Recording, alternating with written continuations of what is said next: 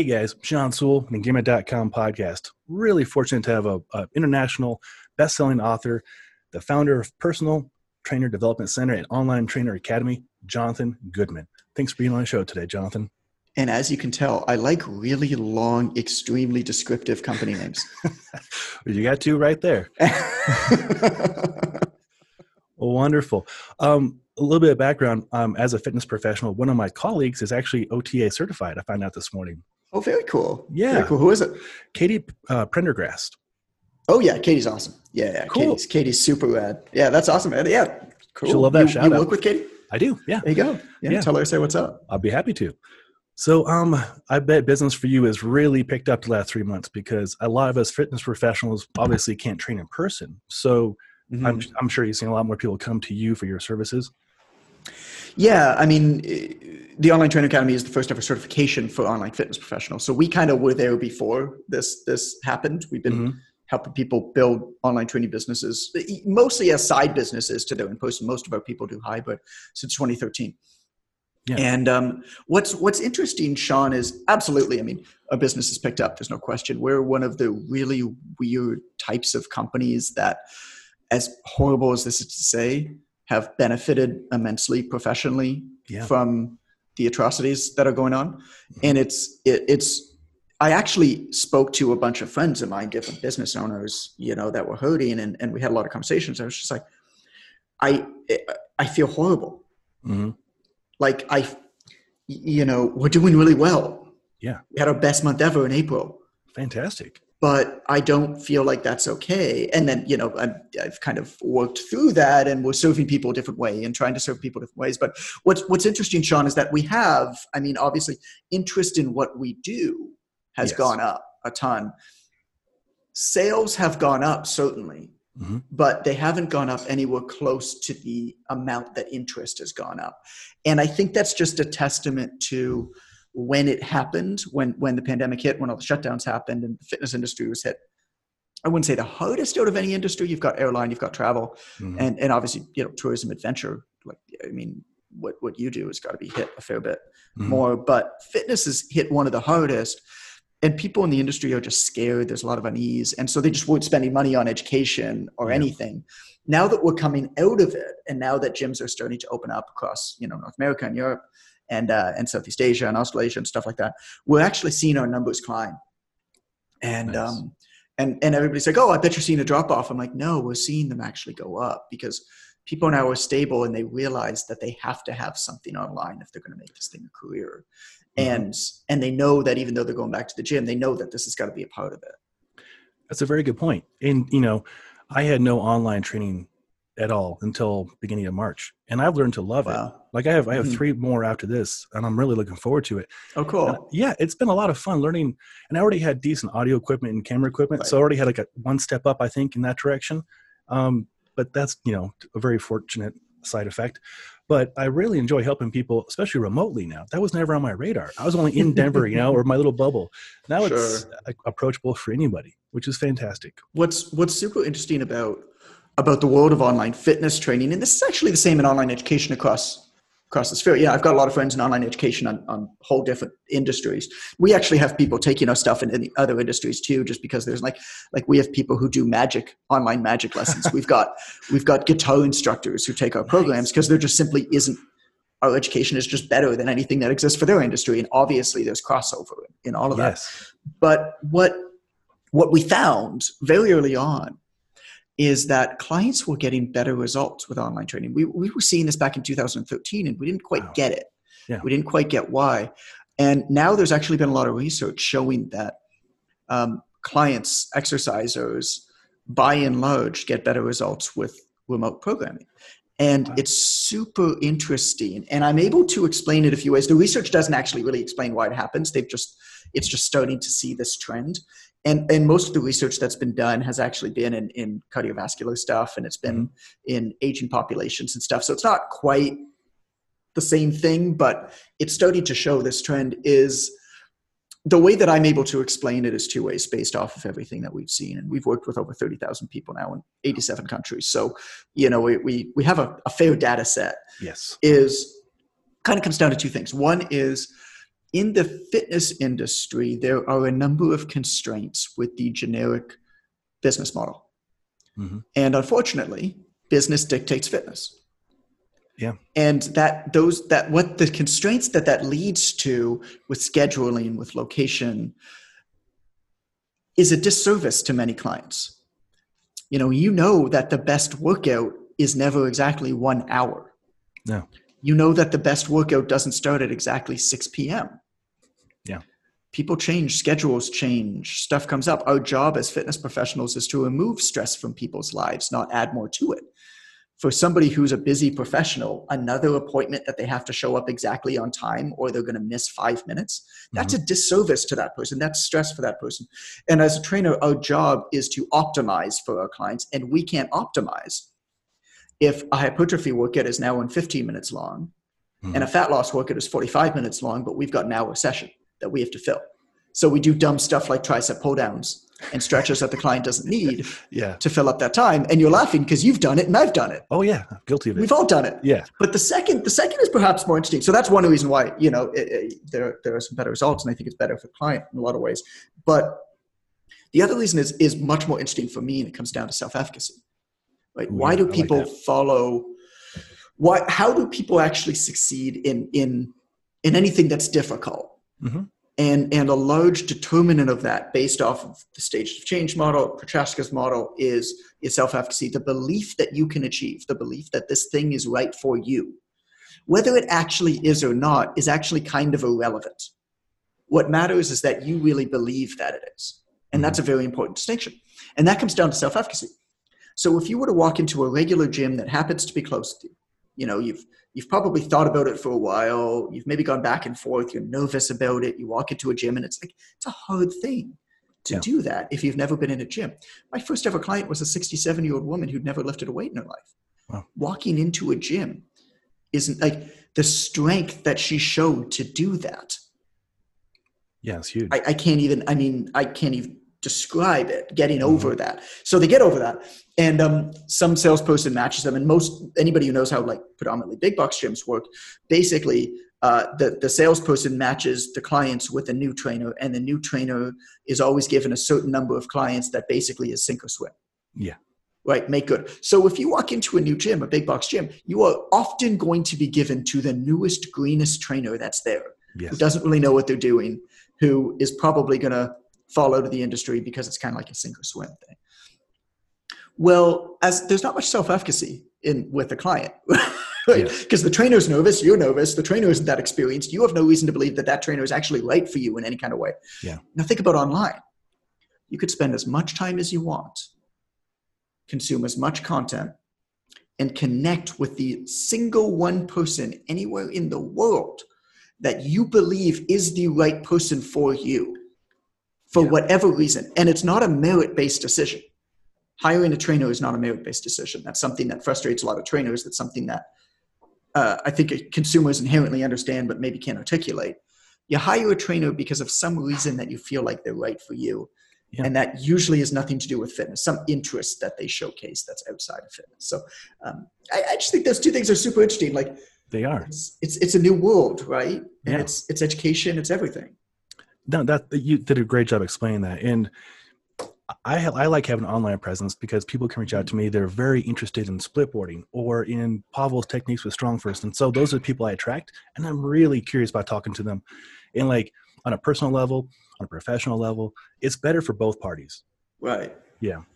It is. It 100% is. You meet people where they are. There's this, we call it 1% uniqueness because it's fancy in marketing to give yourself fancy names for things that you pretend you came up with. And so we do that with this idea of 1% uniqueness factor. Basically, it's a sub niche of a niche. Basically, it's go deep. But it's this idea that people hire other people because of some sort of uncommon commonality that exists between them. And like I said, most consumers are actually pretty ignorant around the thing that they're buying. I'm the same way. Mm-hmm. You're a little bit different because you're a gearhead. So you might be a rare, what's called maximizer. Basically, there's maximizers and satisficers. Okay. Most consumers are satisficers. Basically, they have a pain. They want it to go away as quickly and as easily that pain goes away. They're gonna buy the solution. Oh, sure. Yeah. And so how do you but you need some reason to justify a decision to act, to buy from one place or the other. And it is so difficult to understand what specs to compare off of, even in something that's electronic, where there is a pretty distinct defined, like this is better than that. Think about personal training, think about fitness training. There is no way for a consumer to have any idea whether one trainer is better than the other. Right. Trainers don't know. Like, it's a mastery profession. And so how do you make a decision? You make a decision based off of this uncommon commonality. You don't buy based off of merit, because you buy based off of the illusion of merit, maybe, but not actual merit. And then you buy based off of, this person is similar to me. Let me give you an example. Troy Bennett is a graduate of ours from Chicago, and he's the Chicagoland cosplay fitness expert. Like costume play? Like costume play. Okay. And what does that have to do with fitness? Unique niche? Nothing. Nothing, yeah. Nothing. But he just happens to like cosplay. He lives in Chicago. He's been involved in that community. And so he put himself as the Chicagoland cosplay fitness expert. This is his brand. There are 5 clients without any selling the first day. Wow. Smart. Because people who are into cosplay in Chicago now immediately have reason to buy him and nobody else. Yeah. Very good. Very good marketing on his part. I mean, it's that. Does that mean that you can only work with people who live in Chicago and are interested in cosplay? No. But like, at one point, you need to give yourself some point of leverage, some sort of competitive advantage in the marketplace to get started, to give yourself an opportunity to prove your worth, to get results. And then once you get that stone wheel moving, it just starts to move, right? Yeah. That's some very good priceless advice right there. That's very good. Thank you. Yeah. I mean, it's at the base of everything, right? Yeah. It's at the base of everything that we do. It's at the base of everything that how you position yourself. Because what most trainers, I think, get a false sense of security of how good they are at marketing and how good they are at business, because they benefit from location advantage. Basically, clients just happen to live close to your gym. Yes. I've experienced that myself too. Yeah. But online, you ain't got that advantage. That client can choose from that guy in Thailand, that girl in Germany, right? Yeah. You don't have that advantage. So you've got to give yourself that advantage. And then the interesting thing that happens when you do that is it helps, once you identify your market, which is really what that is. Once you identify that market, it illuminates your vision. Yeah. And I think a lot of trainers, anybody in business, I think a lot of people in business, when they go online, a lot of the reason they really fail is they don't have any idea where they're going. And if you have no idea where you're going, you'll never get there. You'll get somewhere, but you'll never get there. And so, like fitness, you choose a goal and you work backwards. You know, I want to do this 10-minute set. I want to, because I did some kettlebell competition, right? And it was the worst thing ever. But long cycles suck. The worst. 10-minute cycles are the worst. Yeah. It's like, how can I use my muscles and load up my joints as good as, and like conserve my energy as good as possible and get the biggest blisters I can possibly get. Absolutely. And so but this idea of, okay, I've got this long set coming up competition. And so, you know that's in the future. You set a plan moving backwards for your training, and then you relentlessly execute forwards. Well, in business, it's the exact same way. What's your market? Okay, I want to work with the Chicagoland cosplay community. Cool. What's the affluent level in that market, right? What can they pay? What can they not pay? Where do they hang out? What language do they use? Who are the influential people in that market to network with, to build partnerships with? What social media networks are they on? You might go on Twitch and not Instagram in that case. Yeah, get the game. And so understanding your market helps dictate that's vision. It helps dictate every single one of your decisions moving backwards. And that helps you put the blinders on. So you don't, like fitness, you program hop. So you don't hop, so you don't dilute your efforts. This is how, we have, this is how people get results in much less time for no money. Because online, if you know where you're going and where you want to go, you don't need paid ads. You can generate all the business you ever need organically. Oh, I like that. But if you're posting to the abyss. Yeah. No, I'm with you on that. It does help to know your audience and who you're going after. And like, at least in my world, like going after people who enjoy hiking and backcountry skiing and snowboarding, it really is a natural fit. I wouldn't know how to advertise to cosplay personally. Well, sure. Yeah. Like, and that's the thing. So like, why would you even, like try. clearly that's not the right person for you. I mean, this is what, Yeah. this is what we were talking about beforehand of like what we were going to talk about on the podcast. It's this idea of, I don't need to promote because people who are interested in what I'm saying are going to come find me, and people who aren't. Right. And that's exactly how it should be. No, it's great because, I put out the feeler this morning to my friends, and I'm like, hey, I'm going to have Jonathan on the podcast. And they all flipped out. So I'm getting like questions all morning. That's cool. Yeah, it was very flattering. In fact, Matthew Flaherty, who's been on my show a few times, was one who I think tagged this connection to happen in the first place. And so he's going to blow me up all morning. Yeah. What does he want to know?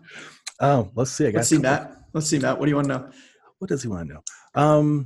How did you build a school that offers continuing education?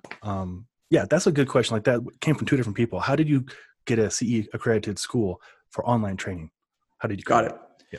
Well, every industry is different. Mm-hmm. The fitness industry is unique in that it is largely unregulated. Mm-hmm. There are a couple states that have regulation, government regulation, but the misconception is that fitness is regulated and that there's a scope of practice.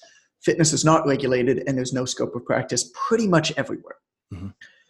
Any scope of practice is passed down by a certifying body. A certifying body has no governmental oversight, which means that it's basically a private for-profit organization saying that this is what you can do and can't do, which really holds no official stead.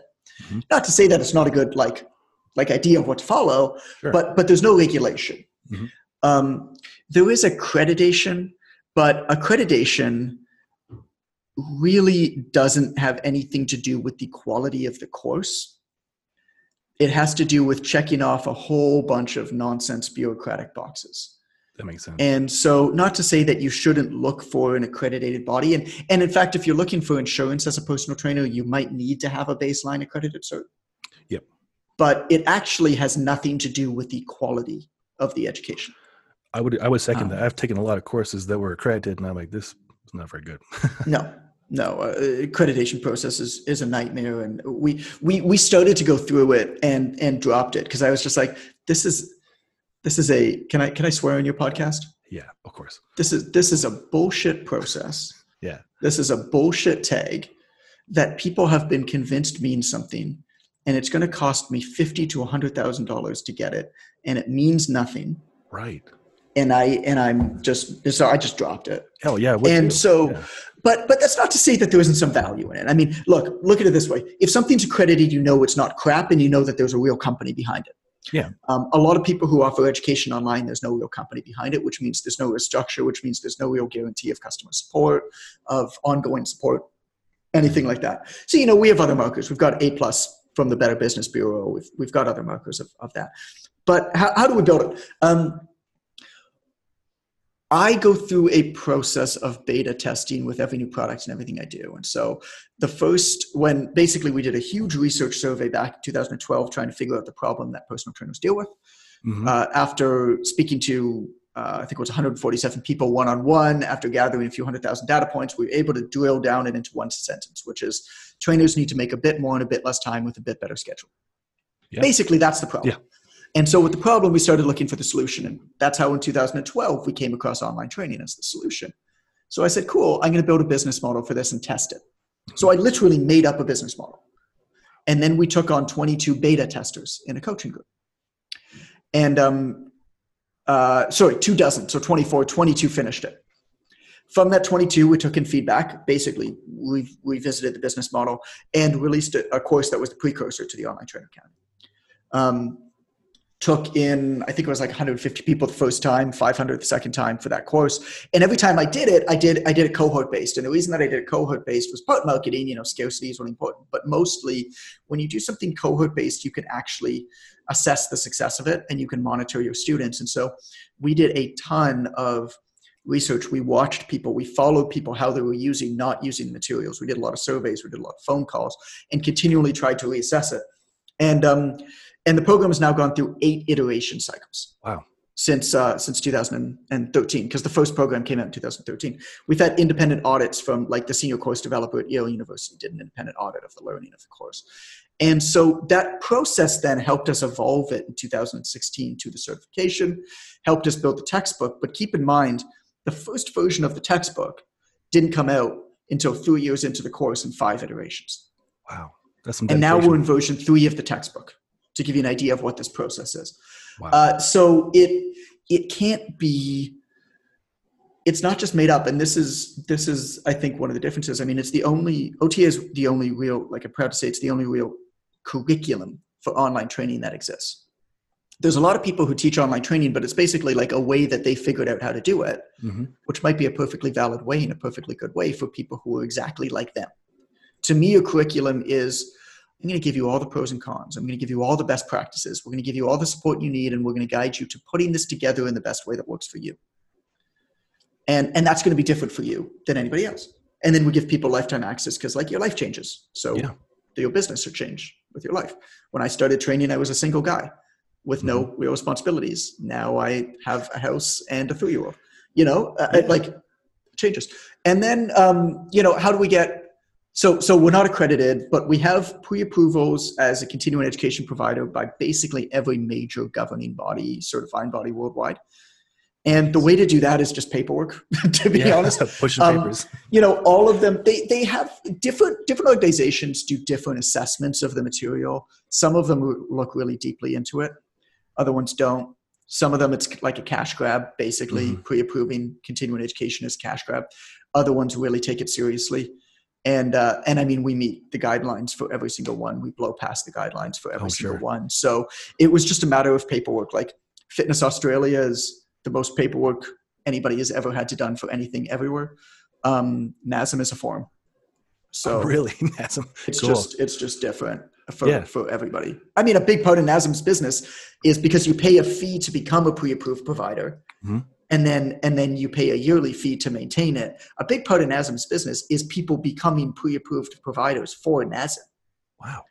Right? That's I mean, a big part of their business. They're a big company. Sure. They've got 2 levels of private equity backing them.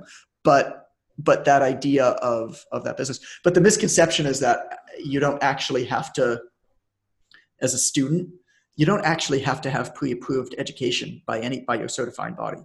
Any education you will be able to petition for continuing education credits for basically any certification for any program. There's always a process. That's very encouraging. I have an online fitness school. I'm going to go do that this afternoon. We can, you know what I can do if you want, Sean, we've got a PDF that we put together for our students with basically the booklet of all of the certifications. Sweet. And then, what we do, because some of them like NSCA, for example, won't allow outside certifications to become pre-approved. They just have a rule. They don't want their people to take any certifications that aren't NSCA, so they don't pre-approve them. Okay. Doesn't mean they don't accept them though. Just means they don't pre-approve them. So we basically walk through in this booklet the process so our students know how to submit all of the documents to get credit. So I can give you that booklet if you want. That would be so awesome, Jonathan. I know at least 3 people that ticks off their education that they're trying to build as well. That's helping a lot of people with that one. Oh, that's cool. And it also answered how you started the business. I didn't know how much you put into it to evolve it. That's some serious dedication. That's really impressive. It's man, it's been a big part of my life for 7 years. Yeah, no, I'm super impressed. Like you said, there's a lot of people offering advice on online training. It seems to be coming out of every angle these days. Yeah. But you look at like markers. If you're going to buy from anybody for anything, I look at markers of seriousness. And because there's a lot of people who can say a lot of things. There's a lot of people make claims. Unfortunately, it's really hard to follow up on claims a lot of the time. And also, like, a lot of claims, the people are different than you. It's, I had this much success or whatever it is with this thing. It's like, I don't know you. I don't know where you are. I don't know your circumstance. Like, I can't really put that much debt in it. So what I look for when I'm buying stuff is what are markers of seriousness amongst the seller? How much thought and effort? And also, Nassim Taleb talks about this quite a bit. What kind of skin in the game do they have? Yeah. If somebody doesn't have a website, they just have an application form. If somebody is just firing Facebook ads to an application form to a phone call, you got no skin in the game. Doesn't mean that you're necessarily bad, but it's a red flag for me. Yeah. if I look at somebody's website, for example, and they have a paperback book that they sell, that's skin in the game, because I know how hard it is. I've written 11 books. I know how hard it is to create a book, and it's expensive. We have a textbook. We have a 360-page textbook on online training. That's skin in the game. Yeah. You can't just write that. It costs hundreds of thousands of dollars to produce. You can't do print on demand for textbooks. No. We do print runs of 1,000 plus, and it still costs us $40 a book. Dang. So when you're looking at who to learn from, like there was one of my favorite quotes, one of our students, like years back, we still use it in some of our marketing. He goes, I didn't really know who you were. Charles Bell is his name. He lives in Arkansas. And he goes, I didn't really know who you guys were. I just came about you. I thought you were everybody else. Then I saw you at a textbook on online training. And I'm like, ain't nobody going to go to that much trouble for some bullshit course. Yeah. And I think that sums it up perfectly. But that's what I look for too when I'm buying stuff, right? Yeah. Nah, that's really well said. I love that. I love that line. It's a ain't good nobody one. going to go to this so much trouble for some bullshit course. That's a very good point. Oh, that's good stuff. That's funny. I love when I learn from my people I teach too. Like I get little nuggets here and there, and just they stick with you. But that's super cool. Like that's a very substantial. It's like a NASM or NSCA textbook size. That's it's huge. So you have a lot of skin in the game. Yeah, that's legit. Like to compare for my listeners, I have a book on the shelf right there. I Kindle direct published it, and it took me some time, but it still took a lot of time. That's not a good book. That's like a little ebook, right? Your book, that's a legit textbook for a curriculum. But even I mean, you got a book in print, man. How many people could say that? Like that's a hell of an accomplishment. Well, thanks. I appreciate that. I mean, what that says to me is that you've really, like, in order to teach, this is why I think everybody should be a teacher. Because in order to teach something, it forces you to understand that thing so much better. It forces you to not just understand it in your own head, but understand it objectively enough so that you can communicate it to somebody else. In order to write a thing in a book is a new level of understanding. To organize something in some sort of, call it a curriculum, like a chapter, like a table of contents, right? It's a new level of understanding of that thing. And then to sit there for the hours and weeks and months it took you by yourself, not having any idea whether anybody was ever going to see this thing or care about this thing, probably doubting yourself that you'd ever finish it. Oh, almost all the time, yeah. And work through that tells me a lot about you, tells me a lot about how much you care about your craft, and tells me a lot about how much you've thought about your craft. I appreciate that. Thank you. I mean, it's special. It's really special, man. Well, I really appreciate that you can see that and appreciate it. And I was listening to your podcast, which is really funny. You guys riff and like banter, and there's a lot of laughter. Yes, it's great. Yes. There's a lot of banter. There's a lot of poop jokes. There is. I love poop jokes. My last podcast, I was talking about poop too. You know what? Poop is funny. It is. Like, I don't care who you are. Like, poop is funny, and I'll tell you why poop is funny. Poop is funny because literally everybody poops. Fact. And picture like the Queen of England, okay, sits in the royal bathroom and squeezes out a poop. Fact. The same as, like, poop democratizes us. I don't care. It makes us all equal. I don't care who you are. I don't care what clothes you wear. I don't care what car you drive. I don't care whether you live in a palace. You're not going to still do the same thing. It's like that famous Andy Warhol Coke, the best. I'll butcher the paraphrase, but like, the thing that I love about Coke is all the Cokes are the same and everybody can get the same Coke. Even the president of the United States drinks the same Coke as I do. Yeah, like that. Like everybody poops. That's why it's funny though. That's why it's so funny. It is. I laugh every time poop comes up, poop, crap, whatever. And my wife is like, "You're such a kid." I'm like, "Well, maybe in this capacity, but shit's funny." My 3-year-old son, his favorite song right now, he goes like probably 10 times a day. He just looks at us. You can tell he's just thinking about it all the time. He's like, "You want to hear a funny song?" We're like, "Yeah." It's like, Old MacDonald had a poop. Calvin flushed it down the toilet. Then it went into the sewer. The end. That's a great song. Oh, I love it. It's brilliant. It is. Why you have kids. Yeah. We have 4 nieces under the age of 6, and oh my God, that's amazing. So I get to be the uncle that goes out and gets them dirty and plays in the snow. And I love my job. Yeah, the best. I was an uncle to 4 nieces and nephews before I had my own.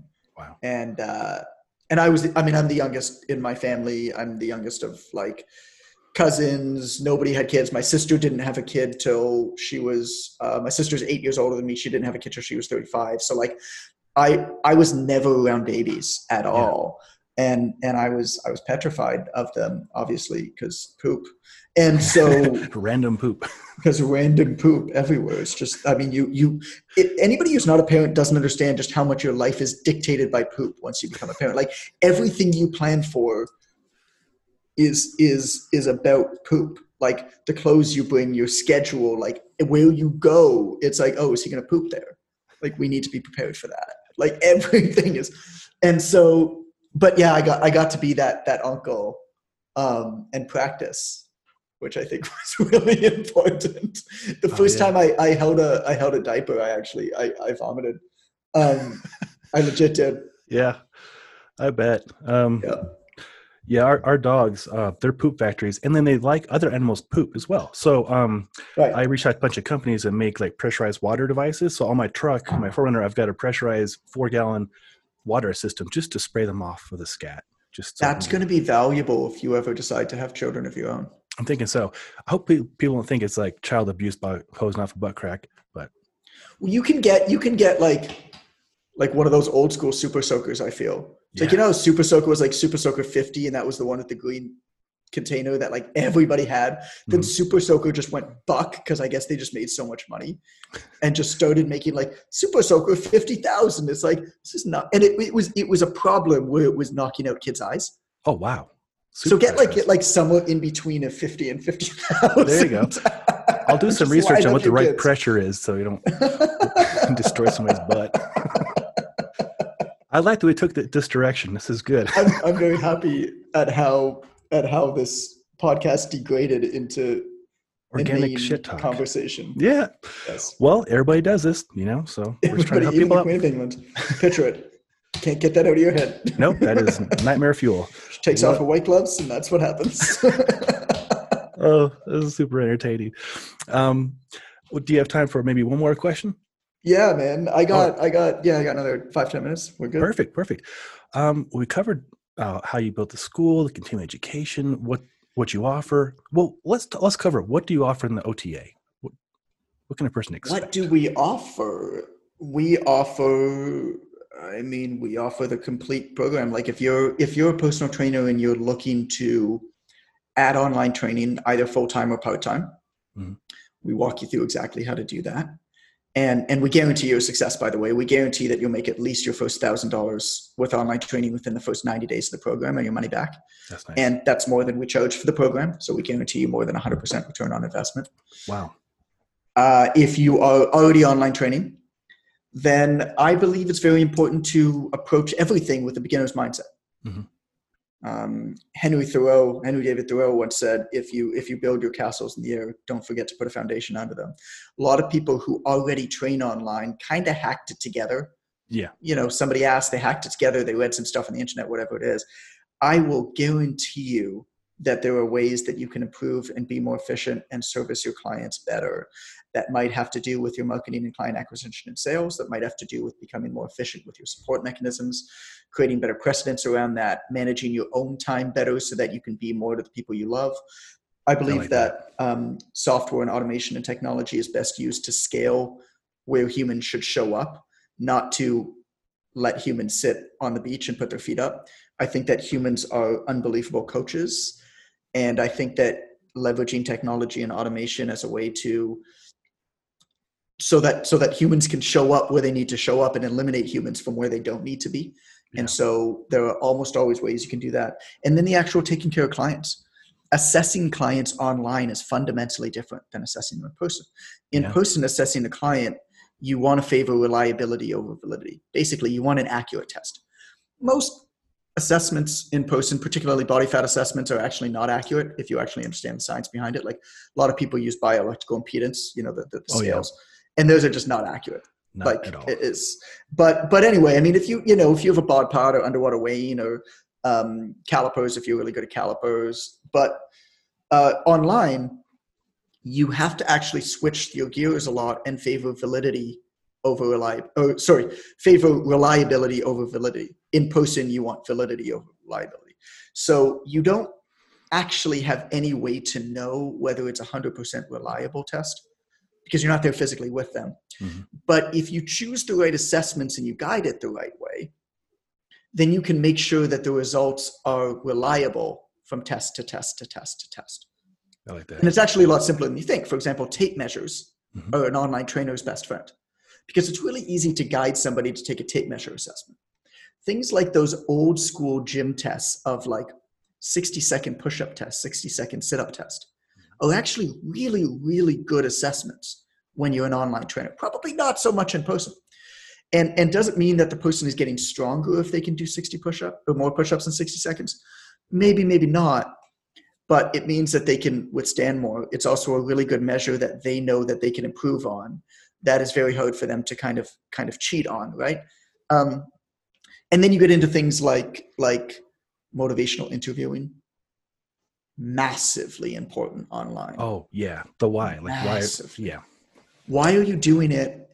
Why is somebody doing it? And also, and creating that intrinsic motivation for them by really listening to them. But more so, a lot of situations come up. Any seasoned online trainer knows this. A lot of situations come up where a client just disappears for a period of time. And in person, if you've got sessions with them or they live close, like it's kind of hard for them to disappear more. Not to say it doesn't happen, but online, client could just disappear, just stop sending their check-ins, stop responding. And as a trainer, your brain starts, do they hate me? Yeah. Are they pissed off? Are they failing? What happened? Maybe that person just forgot to tell you that they were going on vacation. Right. Like you really have no idea. And so there's a lot of really great motivational interviewing techniques that are built to re-engage in a very respectful, open, curious manner. A lot of trainers get accusational right off the bat because they think that like what a client does is an affront to them. Yeah, personal. A really great online trainer is just obscenely curious. That's my favorite word. Yes. Yeah. And so we teach a lot of that. Good. With it. And then everything, I mean, pricing, package structure, everything, all of the legalities. We've got a proprietary form builder. We can build your legal forms, all that kind of stuff. Oh, that's an incredible resource. I can always learn more too. Like you said, I hacked mine together. I'm getting by, but I can always learn more. And I'm sure most of the people I know are in a similar position too. Everybody can in everything they do. I'm rereading the book Tipping Point by Malcolm Gladwell right now. Oh, nice. And I haven't read that book. That was a very impactful book for me more than 10 years ago. And I haven't read that book since. And I talked about it a lot. It's funny, I've written about it a lot. I talk about Mavens a lot. I talk about connectors a lot. But I'm rereading it. I started rereading it yesterday morning. And I was speaking to Allison, to my wife, this morning over breakfast. She's like, oh, so like, what are you getting out of it? I'm like, it's not like anything that's new in it, but the amount of new context through which I can put this information through. When I first read it, I was just gathering knowledge. I was pretty young in my career. Mm-hmm. Well, now I've had a lot of experience. Now I have real problems that I'm solving. Now I can actually take this knowledge and say, where does it fit in? And it's fundamentally different. And so the different stages that you're at in your business development, you might use a course like ours in different ways. Sure. If you're brand new, you might put it together from the start. If you're not brand new, you might rip through the whole thing. And if you only find one nugget that helps you save 2 hours a week because you're now more efficient, time's the best. That's enough. Yeah, I would do that in a heartbeat. Yeah. Right. And I bet you we could find that for you. I bet you could. You've imparted a lot of wisdom for us. I really appreciate this, Jonathan. Cool. I appreciate it. Yeah. I'm going to have links to OTA, Online Trainer Academy, below as well. And any last parting words of wisdom? We didn't talk about the adventure stuff. Maybe if you'll have me back on, because I was to. excited to talk about that. I think one of the most special things about, I'm deeply passionate about lifestyle design. I'm deeply passionate about, not don't make money, but, don't let making money get in the way of living your life. Don't let making money get in the way or force you into making decisions that oppose your deeply held convictions and beliefs. And so, one of the things that I'm most proud of is that my wife and I have spent 4 to 6 months out of the country for the last 7 years, living abroad. And so we've lived, I define living in a different city and different country by being in the same place for at least a month. And so we've lived in 10 different countries. I haven't counted the cities, but like my son, who's 3, has been on 31 plane rides. And this past year, what I wanted to tell you, just because I thought that you'd really dig it, and it's a trip that I think you really should make. We were living in Montenegro for 3 months in the Balkans, in a town called Kotor, which is stunning if you look it up. Kotor, it's freaking spectacular. And we had a nanny with us who was traveling with us. And so my wife and I, for our 3rd anniversary, took a bus down to Albania, into the north of Albania, to a town called Shkodër, to celebrate our anniversary. And most people take their wives to like some romantic place to celebrate their anniversary. I take my wife to Albania, and we spend 3 days hiking in the Albanian Alps. Oh, I love it. Oh, this is great. And for anybody who has not been to the mountain ranges, to the Alps out in the Balkans, it's an area of the world that is just opening up, because they've been oppressed, unfortunately, for 500 years. Pick and choose your overlord ruler. Like, they've just been beat down for the longest time and bombed to the ground by the Allies during the Second World War too. And so that area of the world is starting to open up, and it's rough around the edges, which is what makes it so special as an adventurer. Yeah. The trip, so we were in Shkodër, which is a northern town in Albania, and to figure out how to get to the Valbonë Pass, which is the hike that we did, to figure out how to get there, we basically had to walk around town, and eventually found a hostel where we asked like how to get it. We met a minibus that took us for 2 hours at 6 o'clock in the morning to a boat dock, which then took us on a ferry ride for 3 hours up this beautiful stream where like people lived along the stream. It was the funniest ferry ride ever. Yeah. And then to another minibus ride, like off-roading to a town called Valbonë, which was like a goat herder like town, where you live in these guest houses that, but like there's no Airbnb. Like I booked this guest house there's no Airbnb, there's no trip. Like some of this stuff is on TripAdvisor, but you can't even email them. So you message them on their Facebook page. You say, I want to stay this time. They said, okay, see you then. Wow. Like that's how you book. And so we showed up to this guest house in Valbonë, and it's in the middle. It's in the bottom of this mountain range in the Alps. And then we set out the next day on this pass, Valbonë Pass, which takes you from Valbonë to Tete, which is the town on the other side, the little like same type of thing. You stay in a guest house and whatever. And all the way up, there's 3 different cafes, Kaffe, up the mountain range that you hit. And it's somebody who lives there, that there's all this natural spring water that basically set up like this stick kind of house. And it's where the cafes are set up, where the spring water comes out of the mountain, and they hike up Cokes and stuff like that. And they have powdered coffee like Nescafe. Mm-hmm. And then you go up there and you pay them in Albania, it's Albanian leke is their money. So you pay them whatever it is, like, can't remember, like 100 leke, 150 leke. And they give you like a coffee. So all the way up, you're like, and so we took our time because we hike fast, like 12 miles or whatever isn't, we can do that in a couple hours, and we had the whole day. So we just like sat, my wife and I, in the middle of a mountain range in Albania, like sipped a coffee, she sipped of water, like putting her feet up, Perfect. Oh, I love everything about and then this. you get to the other side, and then the trip back is just like this 4-wheeler, like the sketchiest drive in the world, back to Shkodër, and then we took a bus back to Montenegro the next morning. It's just like, to be able to do that kind of stuff, man, it's Yeah. so freaking special. And like I said, I mean, for your people who are listening, the Balkans are spectacular. I love hiking the United States. We did a 48-day road trip. My wife and I, we hit 16 national parks and monuments. Whoa. And it was spectacular. But, you know, the United States national parks are beautiful, but they're discovered for the most part. Mm-hmm. Not so much. Like there was some in like Washington State, like we were in like Lesson National Park and stuff like that where we were by ourselves. But for the most part, the really spectacular ones are discovered and pretty busy. Yeah. You know, you go out there and it's rough around the edges in the most beautiful ways that you could imagine. I love that. And it's, you know, it's cost effective. It's relatively easy to get around. The bus system is pretty easy to get from town to town. Like you know, if you want to go from Montenegro to Albania to, I mean, any of those, like the buses to go from country to country are super cheap and easy.